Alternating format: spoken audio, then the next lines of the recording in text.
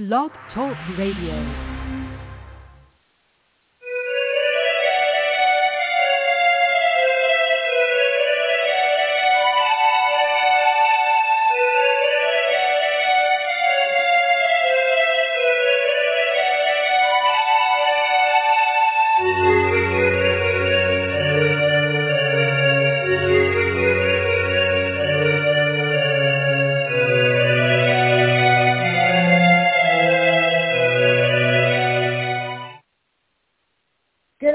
My little desperados. Welcome to Desperate House Witches. Desperate House Witches is not a G, PG, or even an R-rated show. So, if bad language, bodily function, dirty talk of any kind might offend you, well, who are we kidding? This is why you show up here.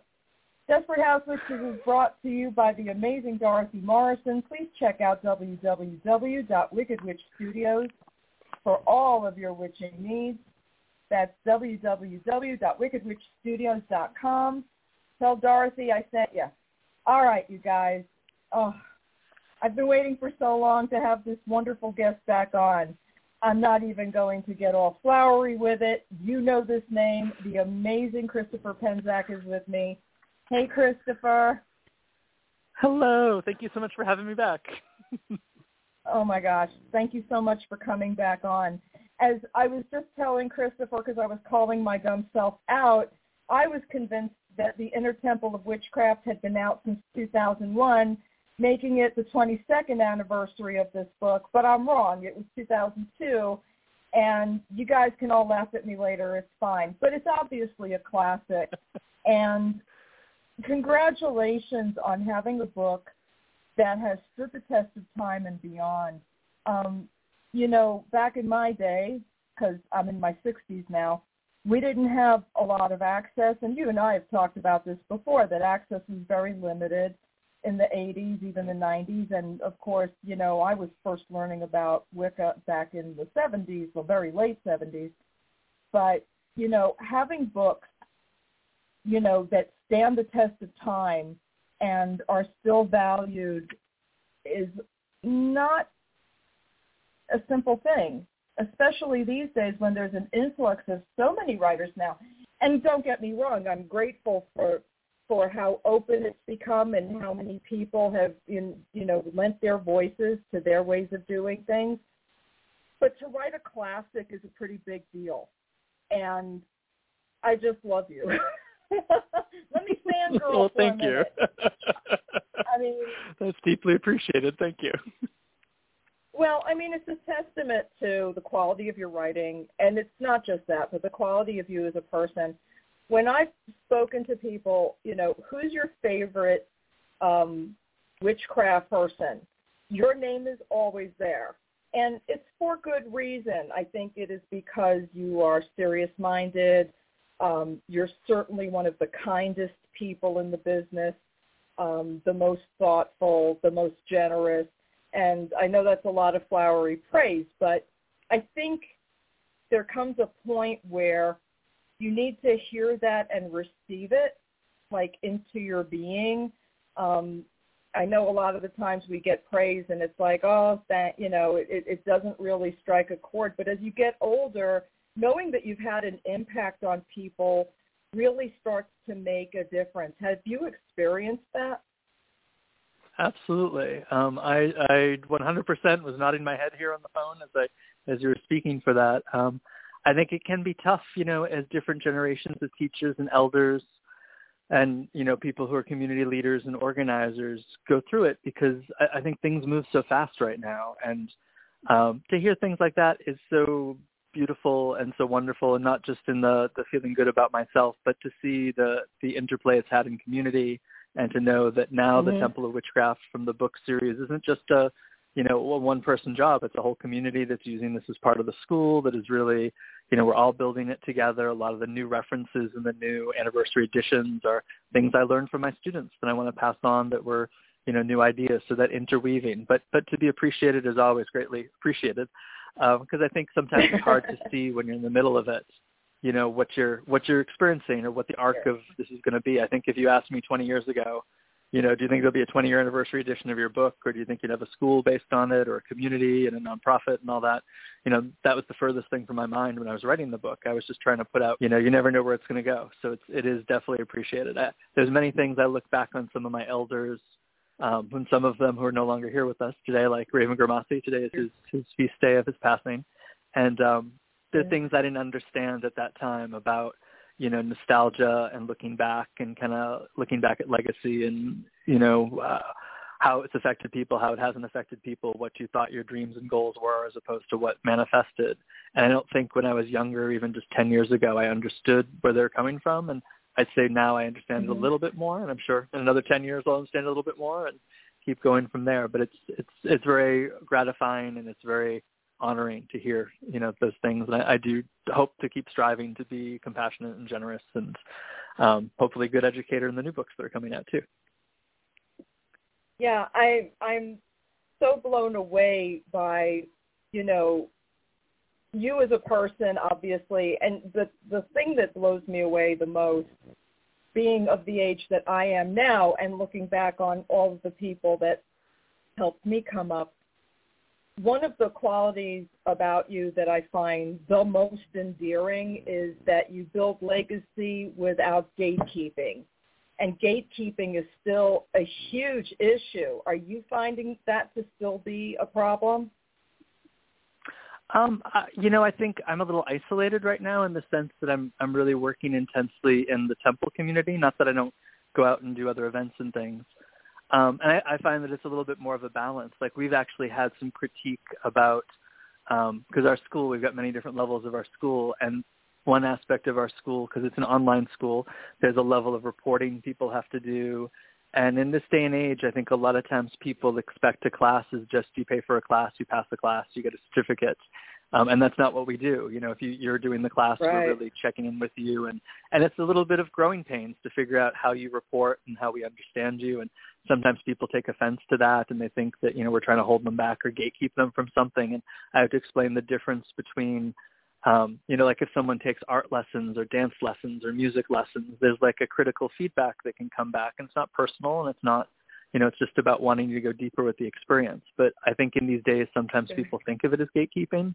And it's interesting because on the other side of it, we're so open, we're queer, trans friendly. We're so open to, any aspect of who you are and how you identify. And right, we have many options for people who don't want to study that way. We're like, take this class that has no homework to it, or read this book, all the materials in the book, or, come to a ceremony and just experience it directly.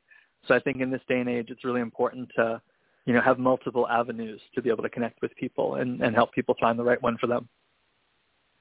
No, it's great because you're not so regimented that people feel like they're back in school per se. You kind of meet folks where they're at, and it's all about just the learning aspect is so important from the Temple of Witchcraft, and nurture people where they are. And I think that's a beautiful thing because most places, unfortunately, are not able to do that. So it's been a real blessing for others to be able to start where they are. Yep, absolutely. And it's been really great to be able to train other teachers online who can then create things that are in person in their areas. The biggest question we'll get is, well, why don't we have a teacher and, name the place where they're at? I'm like, well, if you take the classes, that could be you. If you feel like something's missing, then you can go through the process and offer it if this is the path you want to follow. So yeah, that's an interesting part of it too, because we really want to empower people to reach the people that are right. Whenever anybody says, if I should take a class in person or online, I'm always like, if you can find an in-person person that's right for you, go for that, and that you focus on that. But really trying to build those communities and have the support of community. I know when I started with this, I had no support. There was no temple saying here's a structure or a plan, and now to be able to offer that support and resources and mentorship has been a lot of fun. It's been a challenge, but it's been fun. Oh, I'm sure it's been a challenge. Do you find that people have an issue with imposter syndrome when they've taken the class and, you've encouraged them and empowered them to perhaps go and teach others, but do you find that people tend to shy away from that, perhaps from a feeling of not being worthy enough or not doing it correctly? Absolutely. Absolutely. I think that's a huge thing in all the magical and artistic endeavors. I think people can be immensely talented and can also put a lot of hard work into things. But then think that they're not worthy of it, or they're never. People often say, "Well, when will I know that I'll be ready to teach, or when will I know that I'll be ready to offer a ritual or do healing or whatever it may be?" And I'm like, never. I wasn't ready. I don't know anybody who does this who is ready. It was like usually you get kind of hit over the head, and you're in a situation where you're called to do it, and you're the only one to do it, and you're the most experienced one to do it at that time, and you just kind of learn by doing. And if you get the call, you do it. If I waited till I was ready, I would still be waiting. So I think you just have to go out and do it. That's but so true. I definitely have and empathy for the people who have a hard time with it. Yeah, and I will be quite candid. I have always felt like, when someone would say, "Oh, do you have a coven?" I'm like, "Nope." "Oh, are you teaching anybody?" "Nope. Not me, not my ministry, not my calling." I was listening to the documentary earlier about the Temple of Witchcraft, which was so well done, by the way. So awesome. Thank you. If you haven't seen it, you can go see it on YouTube. It's wonderful. It's called Love. What was the title again, Christopher? It's Don't call Love, me. Will, and Wisdom. No, it's all good. Love, Will, and Wisdom. Yes, and it's wonderful. And there's someone that represents all of us in the temple, and it was just a beautifully done documentary. So I encourage everybody, if you're not aware of it, to look it up and watch it. It was great. But you talk about reclaiming the word religion, and I love that because I say religion, and people look at me like I'm nuts. Yeah, anyway. I find, I have to thank Lori Cabot for that. Lori Cabot gave me the definition of witchcraft as art, science, and religion, and that really stuck. And she was the teacher of my first mentor, so that was my first entry into all of this. And as we formed a nonprofit, and people say, "Well, why are you going to form a nonprofit?" Or like, you're not really a church. Why are you legally a church? Like, why would you do that? And I think back to all the circles of my youth, and there's not one place where I circled that's still around. For a land-based tradition, there's not like it was either a store that's gone out of business. It was at somebody's Covenstead house who's no longer with us, or their family, or they sold it, they moved away, they retired.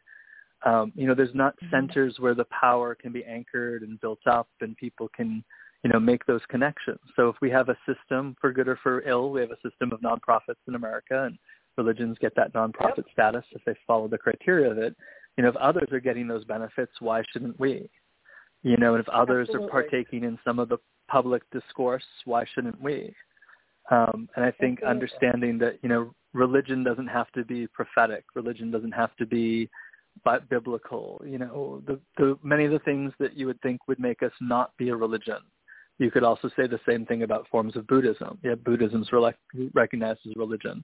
So if we can have these beautiful Buddhist temples and we can have these beautiful Hindu temples, we can have community and we can have temple and we can have structure, in a way that can survive any one person. I think my big mission right now as I get older is to really think about not just legacy in terms of leaving behind, but can you create something that survives the first generation, and we still haven't really got that in paganism yet. Most of our elders are still around, and, God love it. I love that they are, but, it'll be interesting to see the things we've created, how they go with the second generation, how they go with the third generation. And I know a lot of the stuff around me wasn't ever done for that, so I feel like that's why I want to have it set up. So there's a legal thing that the temple land itself I don't own. Somebody else owns, the temple owns it itself, and when I'm no longer here, the temple will still be here, and we're doing a lot of amazing stuff this year. The thing I'm most excited about right now is we've been having 2 guest teachers from France fly out every 6 months, special system of sacred geometry to build stone circles and sacred vortexes and building structures around wells and labyrinths and things like that. And we're really trying to bring the energy of the place into semi-permanent to permanent structures, so that power can grow and people can visit. And when people come out to the temple, now we can do, you know, the full moons and the woods and the moon kind of shining through the woods, and, you know, things that are the classical archetypal things that we don't always get when we're inside stores and, you know, community centers or just at home learning online. Yeah. And it occurs to me while you're saying all of this that I think part of the reason witchcraft is not taken seriously by non-witchcraft people is because we don't have, you know, I don't know why, but structures always make something feel more permanent, even though we carry the God, you know, those of us who believe in gods or God or whatever carry it within us. I think having a physical structure, a physical place to go is so important because it displays that permanence. It is a physical monument saying this is where we are. We do exist. We do carry on in spite of certain changes. It's not something that just flies with the wind. So that is so important, and I hope that we get to see more places like this, like the Temple of Witchcraft, where people can go and have a physical place to be, to grow together and to learn together. It's so important to display to the rest of the world. We are very serious about what we believe, as serious as you, and we want the same respect. And we want the same benefits that the government gives you to give to us. I think that is how it should work. If we're willing to let churches, you know, Judeo-Christians get away with not having to pay taxes, well, why should we for our religious structures? I think it's absolutely, they're doing it exactly the way it should be done. So I hope other people will take heart, folks who want to build something lasting, and do it. It's not that it's easy, certainly not. Christopher, you said it's a constant series of things that you have to do, yep. And you know you've got to be diligent and vigilant to protect it. I would think, especially in some really questionable times, like we're, you know, especially in these questionable political times that we're going through right now. I mean, we have an upcoming presidential election next year that, you know, I'm still shaking my head over what could possibly happen. So, yeah, it's very important. Yeah.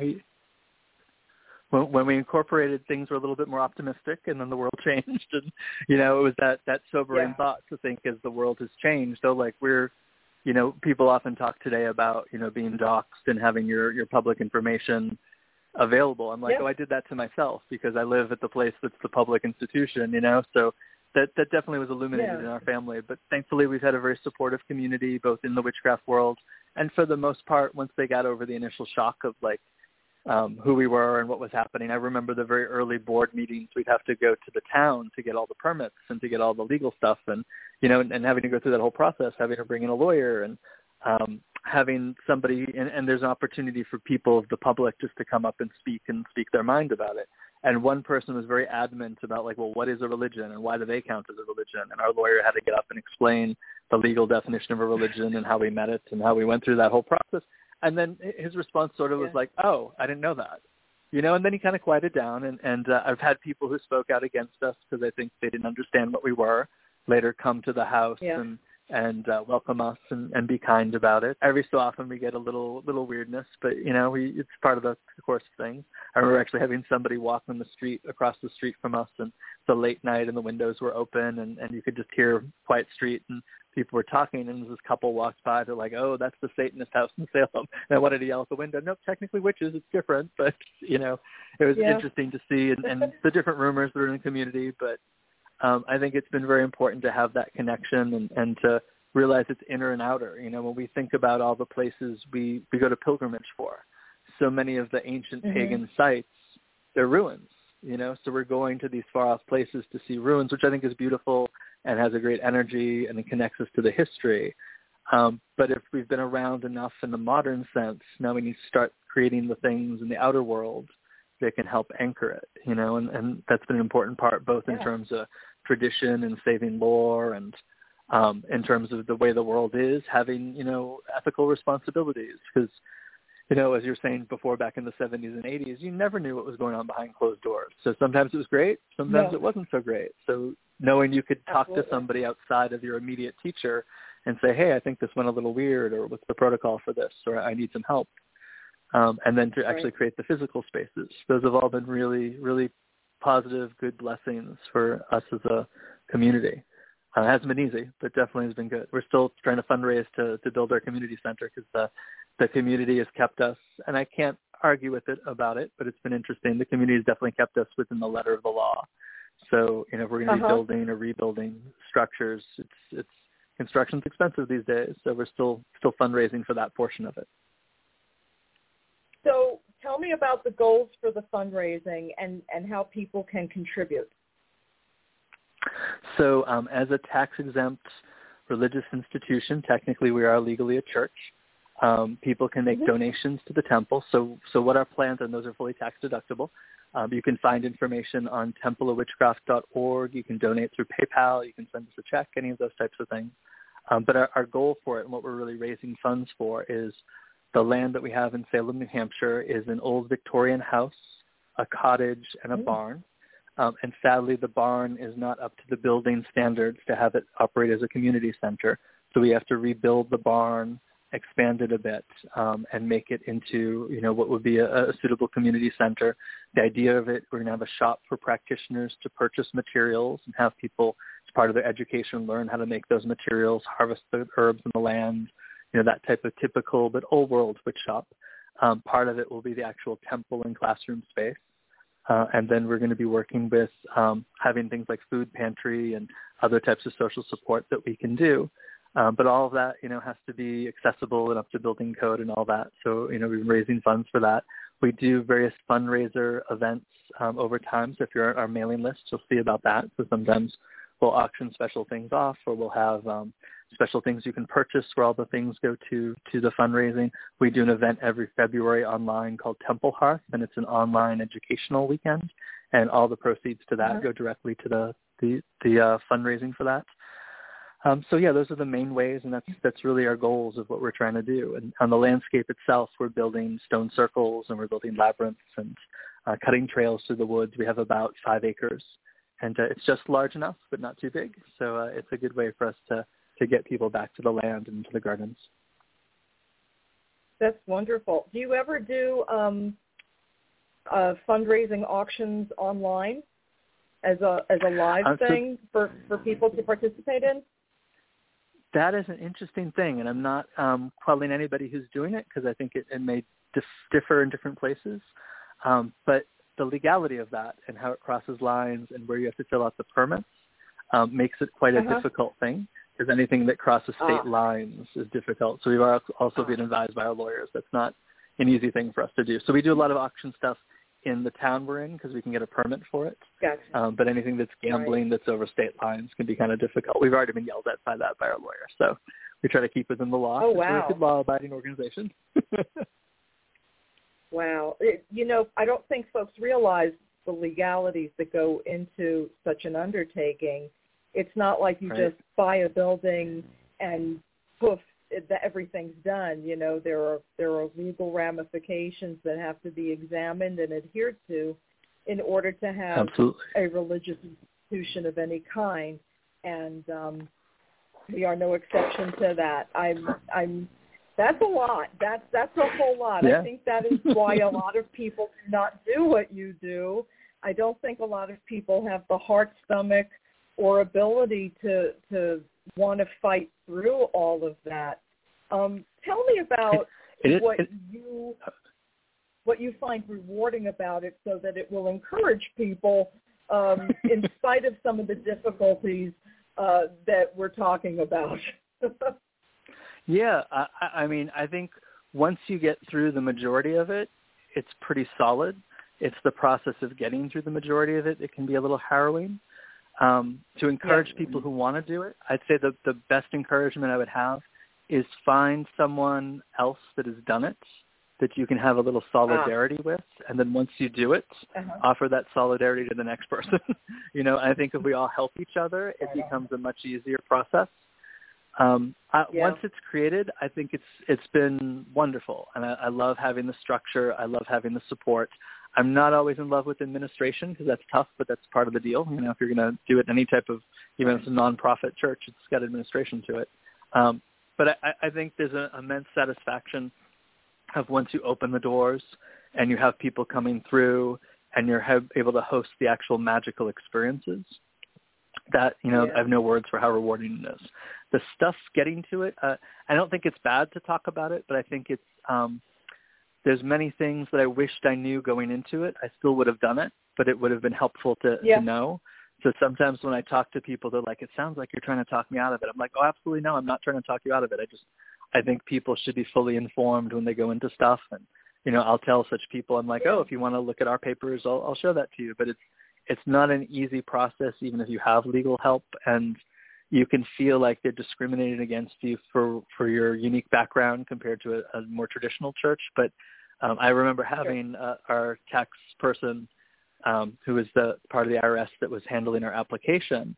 And I was very exasperated at one point. And I'm sure she could hear it in my voice. And she said, sir, she goes, it sounds like you're really frustrated. She goes, and she was in California. She's like, we're in California here, even though we're part of the federal government. And, I've seen all sorts of things. I know all sorts of things. This might be really tough for you, but this is just standard process for us. We're not persecuting you in any particular way. It's just, part of the process of getting through it. We just don't understand what you do, so we have to ask. And when she said that, I was like, oh, okay, I get it. And, we were able to get through the questions. But at the time, it can seem like, oh, you're holding us to a different standard. I think it's just they don't know our terminology, so it causes more questions, which I get. In retrospect, I get. But when she said that, it really opened it up, and then things got easier. But other things have been hard, like we're in a residential zone, and, on paper it looks like once you have a building and it's owned by an institution, you can open up a space within that home to be public, but they don't tell you things like you have to get a parking lot approved. And if the driveway does not handle the amount of people that can fit into the house, then you legally have to expand it. And parking lots need, lighting and certain things that are said. I was like, oh, nobody told me any of that. I thought we just, we made the hurdle of buying the building. Well, let's just open up, Or I thought very easily, and we had advice that turned out to be wrong from some folks, but we thought, oh, we could just open up the barn as some type of community center, but because it didn't fit quite building codes and things, we couldn't open it publicly. And then little things like insurance, a lot of places don't want to insure a witchcraft temple, so finding that can be tough too.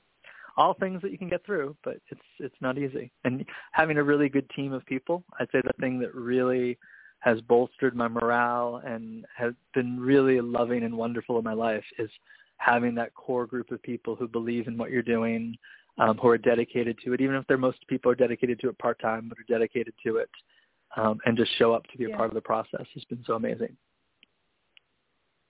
Wow. So opening a center like this obviously is not for everyone, but I would listening, to you, I would hope it encourages my listeners to want to support you in what you're doing and make contributions to the temple, because as you just heard, there's a whole litany of things that have to be gone through legal wise, and just being in the area where everyone is not the same and perhaps doesn't agree with what you're doing.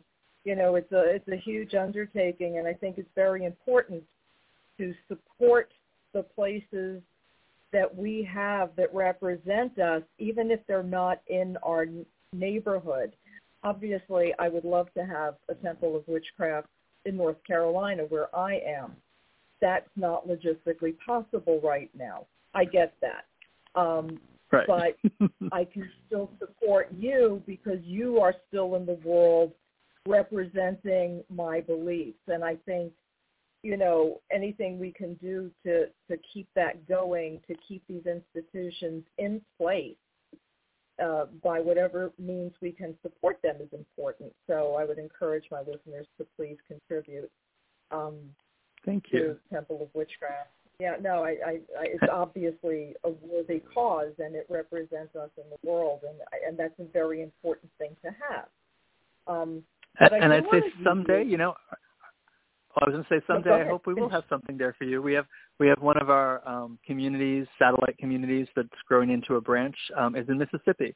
So who would have thought that? So, you know, you never know where things will take root and where things will grow. So our hope really is that we're doing all this, even the difficult parts, so it'll be much easier for the next generation. And we'll have a playbook of how to do it, and we'll already be legally recognized so that things can branch out from that and people won't have to do as much as we're doing right now.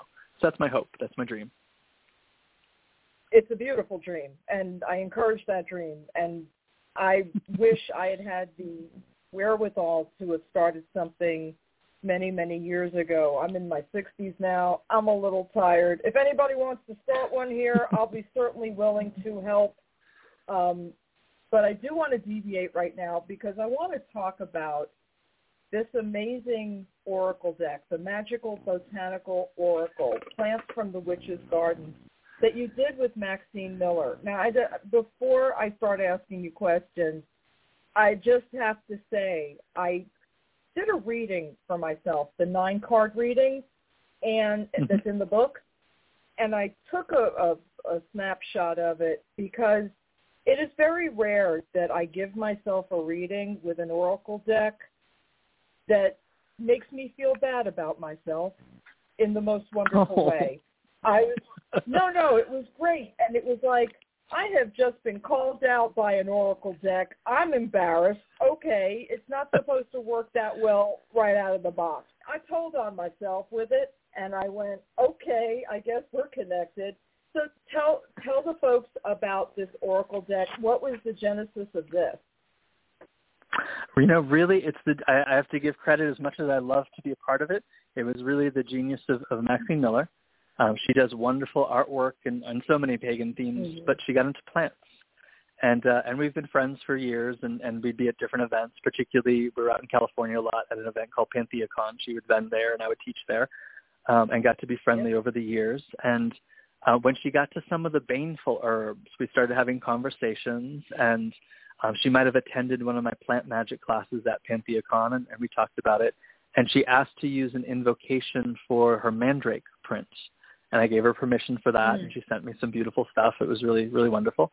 And then she talked about wanting to do some type of oracle deck, and she'd put out a Celtic Deities oracle deck with Raven Grimassi, and I knew about that and was a fan of that. So I sort of assumed that's what she wanted to do. And so when she showed me some of the artwork, I said, oh, well, if you need someone to write the booklet, with Raven no longer being with us, if you want me to write the booklet, sure, I'd be happy to help you with that.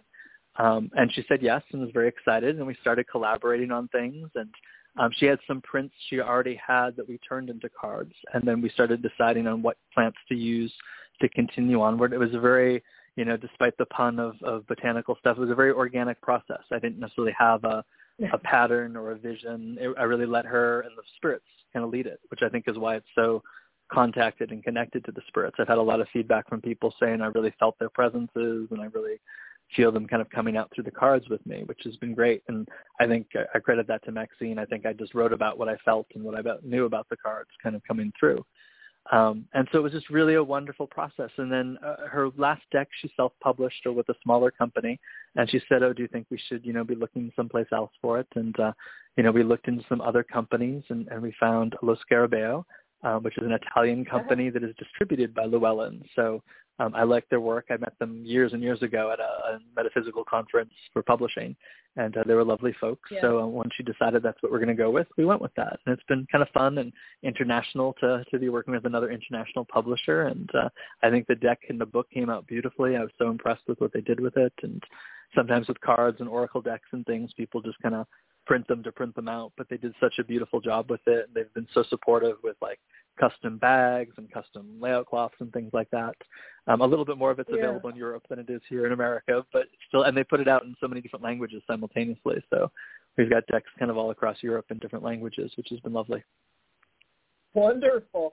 I mean, and I have to be 100% candid with you. I'm not particularly a botanical witch. For me, I'm intrigued by the box. I'm intrigued by just the texture of it was super cool. I can't describe it, but I'm not I'm not particularly into plants.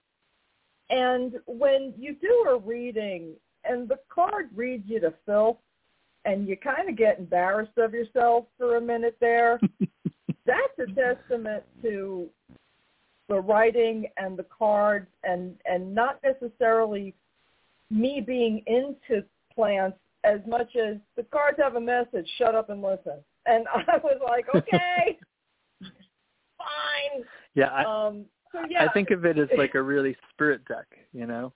I think of it's plant really spirits, but I think it's really a spirit deck. And I'll share a secret with you. I'm not very much of an oracle person, so it's kind of ironic that I'm doing an oracle deck. But I think before this, I was sort of a tarot snob, and you know, I'd look at some oracle decks, and there's good oracle decks that are out there, but there's a large number of bad oracle decks out there.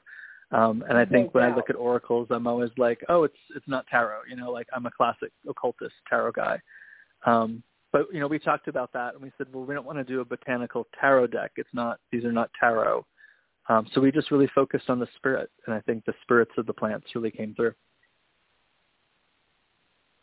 It's kind of amazing, you know, because not too long ago I was talking to Laura Tempest-Zakroff, who has done a couple of oracle decks at this point, and I said to her, you know, I wondered, did I really need another oracle deck? And sure enough, yeah, I did.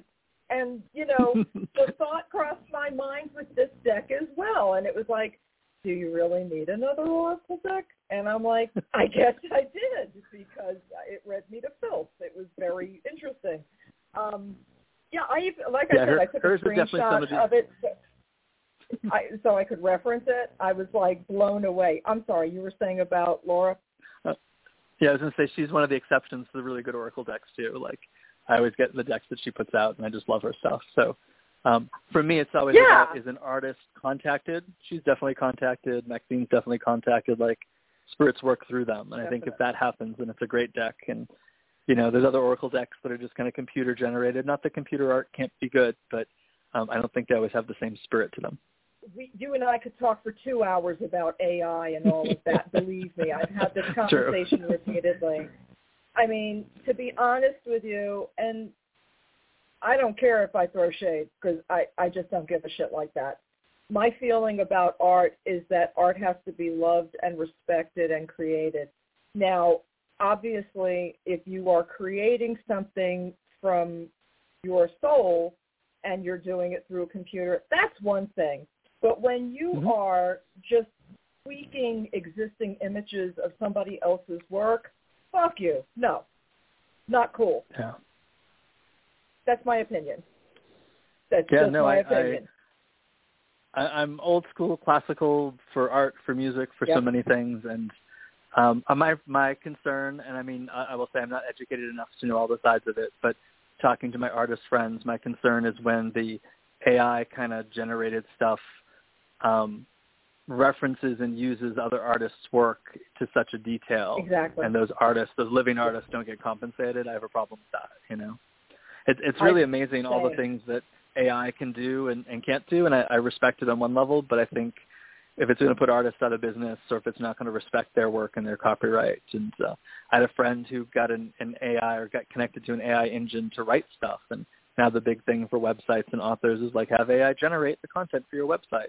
And so he just funnily put in, he's like, oh, tell me about Christopher Penczak. And he sent me the info. And I'd say like 90% of it was accurate. It was really beautifully written, but there was 10% of it that was so inaccurate. I don't know how it generated it, but like it put in this biography that it wrote of me that I have a master's degree in Chinese medicine, which I do not, you know, but I'm like, what a random thing to throw into a biography that a computer would generate. So I always find it interesting. I'm wondering with the art, like what other weird things get snuck in that we might not know about.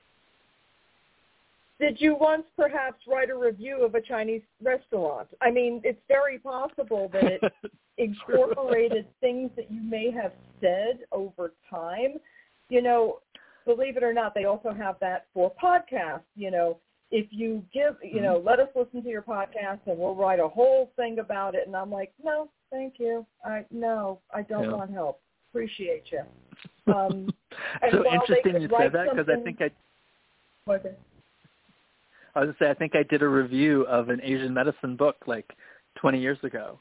I think that's the only connection I have to that. So that perhaps they found that and incorporated that. See, and that's the frightening thing about the way AI is exploding right now. I mean, it was always going to be a force to be reckoned with as far as being able to generate content. And it's scary because we saw what happened in an election when bots create content. They are not always meant for good, as we know. And And I guess that's why my feet are kind of stuck when it comes to AI-generated content and artwork specifically, because I've seen friends get ripped off. I've seen, it's bad enough when you have impersonator accounts and you don't know where they're being generated from. You don't even know if they're coming from this country. I mean, there's just so many ways that artists are getting robbed that I'm like, no, I don't want, there's certain things that scare me enough that I have a wall up about. So that's just me being old perhaps, but I'm very protective of artists because I'm right there with you.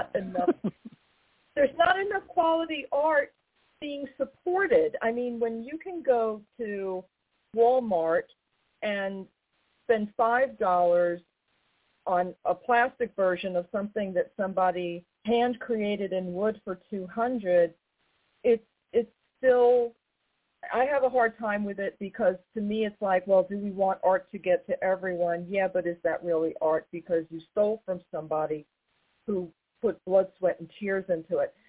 I'm really protective of artists because I just see them get robbed all the time, and it makes me kind of crazy. But that's me. Yeah, I can be right there with you on that. Absolutely. Do you find people copying your work? Do you find a lot of plagiarism out in the marketplace of things you've written?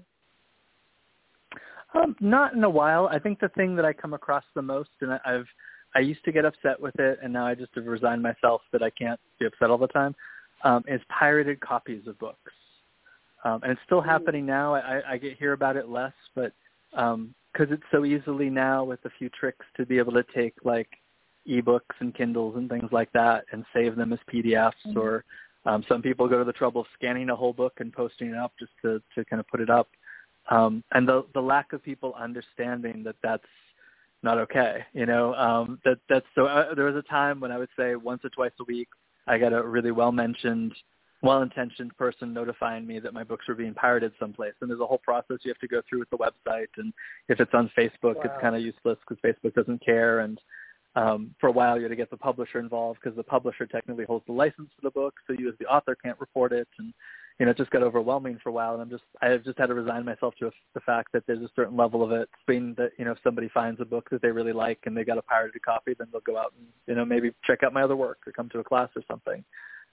But yeah, it was tough to think of. And just having the people who were very adamant about why they were justified just to post a lot of free books from authors who are living. I get if a book is out of print. I get if a book is, an old grimoire or something that's not copied and you want to have a copy for the information of it. But for people who are doing this as a part of their vocation and supporting their families and supporting their community, it was hard to see and deal with some of that. So I see that like more whole cloth copying of books than plagiarism of parts of things.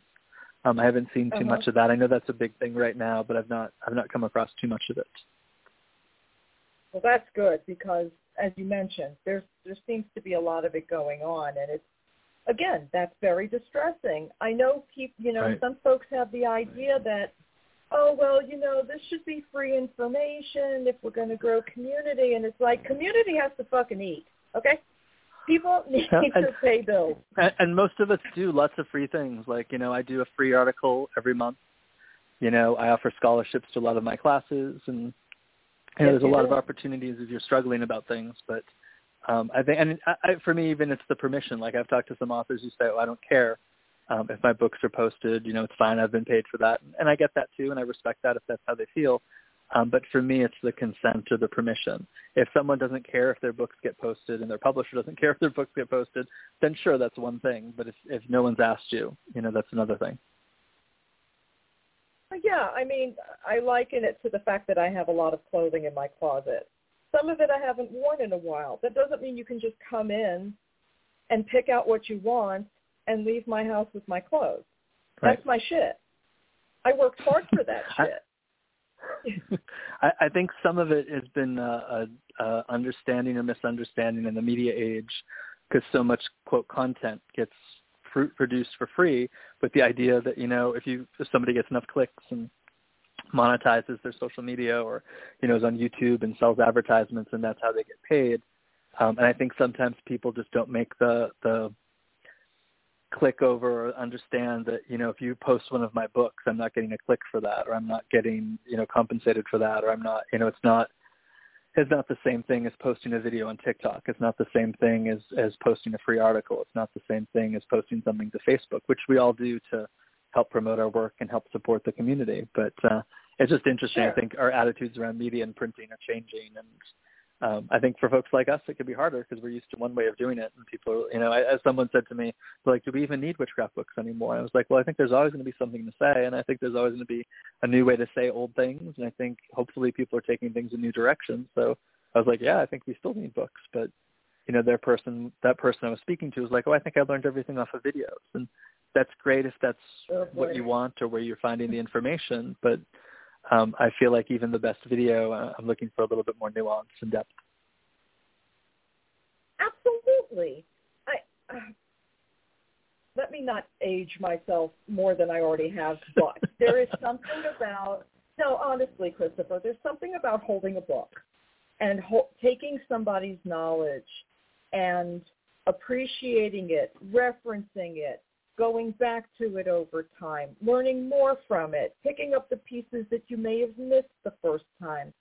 And there's certain things, while video is very, I'm sorry, it's easy. It's someone sitting in front of you telling you what to do.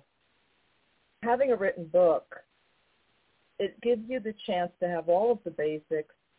And then if you want to start experimenting from there, that's fine. My feeling is, having been traditionally trained as I was in Gardnerianism, not quite traditional, but he called us gardenias. Yeah, we were not strict Gardnerians. But the fact of the matter is that you don't know what rules to break until you know the rules, whichever rules they are, Gardnerianism, Alexandrianism, whatever it is. Know all of the basics first. Books are so important, and I'm so afraid that books are going away because of attitudes like that. You can't have everything handed to you and still have the same appreciation of it. Do you know what I mean? Somebody put blood, sweat, and tears into a book and put their knowledge into a book so that generations will experience it long. We had a power outage the other day, and I had, books. Incredible books. I had no video for 2 hours. I had no cell phone. I had no video. I was not being entertained by anyone. Books are such a beautiful thing to have. I hope they never, ever, ever go away. Oh, God, that scares me. The fact that people would think that that's something that could be disposed of, just really, I find something extremely disturbing about that. Well, I think with books, you can have a relationship with the book, and it's not quite the same as a relationship with the teacher, but it's still a relationship. Like, there's books that are old friends that I go back to and reread, whether it's fiction or nonfiction, and I keep learning something new, or I understand a new nuance of something. So I do think it's very relationship-based, even though it's not a living person. It's coming from that living person. Right. And not that videos don't come from living people, but I've never had a relationship with a video kind of in the same way I've had a relationship with a book. Absolutely not. And there are things, there are subtleties, there are nuances that you can't get in a half-hour video. I mean, if you read Inner Temple of Witchcraft, you would take hours upon hours upon hours. It would have to be an extensive video series because it's not just about reading what you've already written. I'm sure that there is so much more that you would add at this point. I just don't see how video can communicate all of the nuanced things like you can in your book. And this is why your books are so valuable.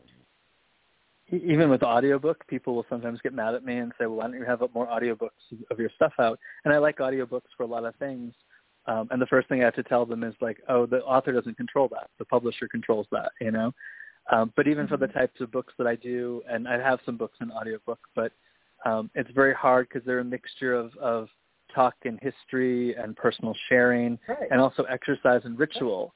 And that gets a little weird in audiobook. So like if you're like, exercise 12, entering the inner temple, step 1, like it's not the same thing as having, like when I recorded the meditation CDs for it, but they can't really extrapolate, you know, those types of things into a book. So the audiobook doesn't become the same experience as reading it, you know? So I respect people who need the audiobooks or want the audiobooks and, you know, let them do that. But at the same time, it's like, I don't have control over that. And I don't think you're going to quite get the same experience out of it. It can be a good supplement. But it's still, as a textbook, is, you know, it's good to have it and be able to see it and read out of it. And I would also say that while video is very nice, having a book that you can go back to and reference and pick up the nuances from is so important. And it's not entertainment. To me, audiobooks, and no shade on this at all, because people learn the way they learn. Audiobooks, for me, are to be entertained. A book like The Inner Temple of Witchcraft, not to mention the 9,000 other books you've written, it's not entertainment. This is, you know, it goes back to witchcraft being a serious practice TV. And I think we're in such a eager to be entertained society that we forget that this is what we actually believe in. It's not for our entertainment. This is a path that we follow. There's no difference between the Bible and any other religious text, except our texts have more, I feel, useful information on how we practice. So I believe it deserves the same respect. Am I crazy for thinking that?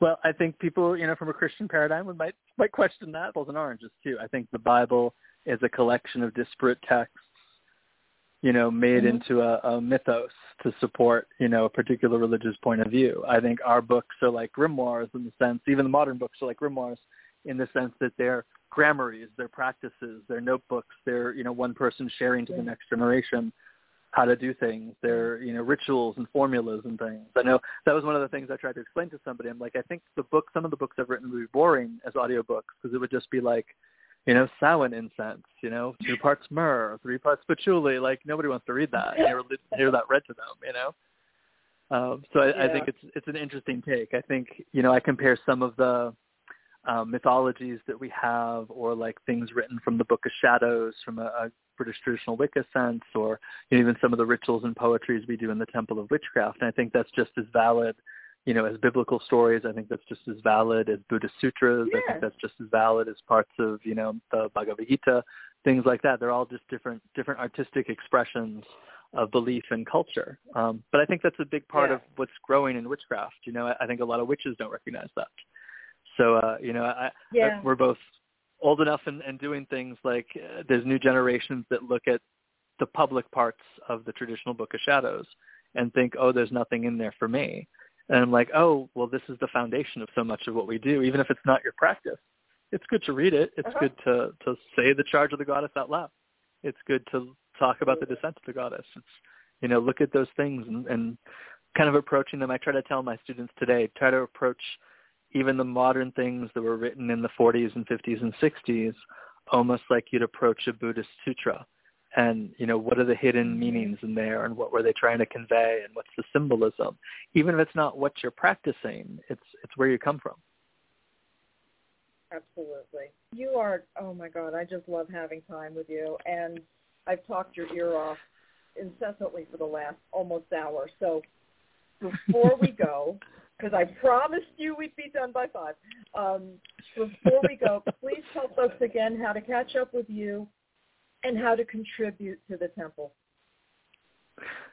Sure. So the main place where you can find my main work and support the temple is the Temple of Witchcraft website. So it's templeofwitchcraft.org.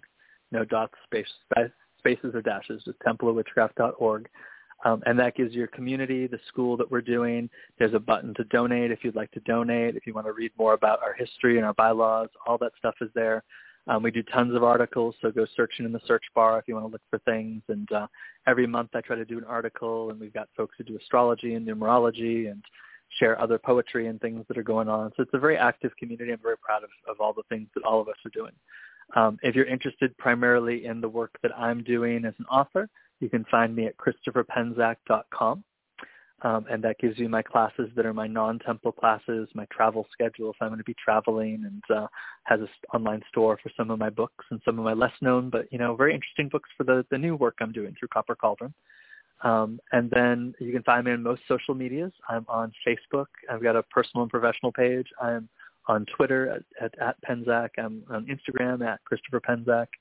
And I think those are the main ones. I don't do TikTok. So those are the biggies that you can find me. And I'm pretty accessible if you can, want to send me a message there, or you want to send me a message through my website.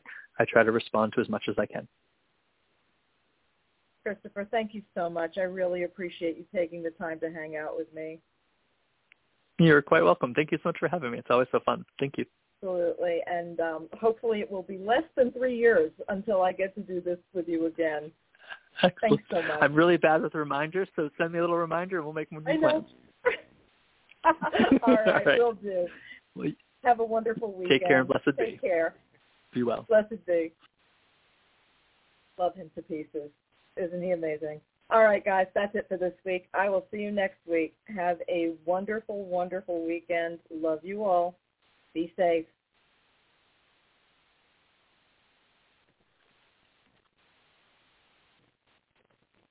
It is Ryan here, and I have a question for you. What do you do when you win? Like, are you a fist pumper, a woo-hooer, a hand clapper, a high-fiver? I kind of like the high-five, but if you want to hone in on those winning moves, check out Chumba Casino. At ChumbaCasino.com, choose from hundreds of social casino-style games for your chance to redeem serious cash prizes. There are new game releases weekly, plus free daily bonuses, so don't wait. Start having the most fun ever at ChumbaCasino.com. No purchase necessary. VGW Group. Void where prohibited by law. See terms and conditions. 18+.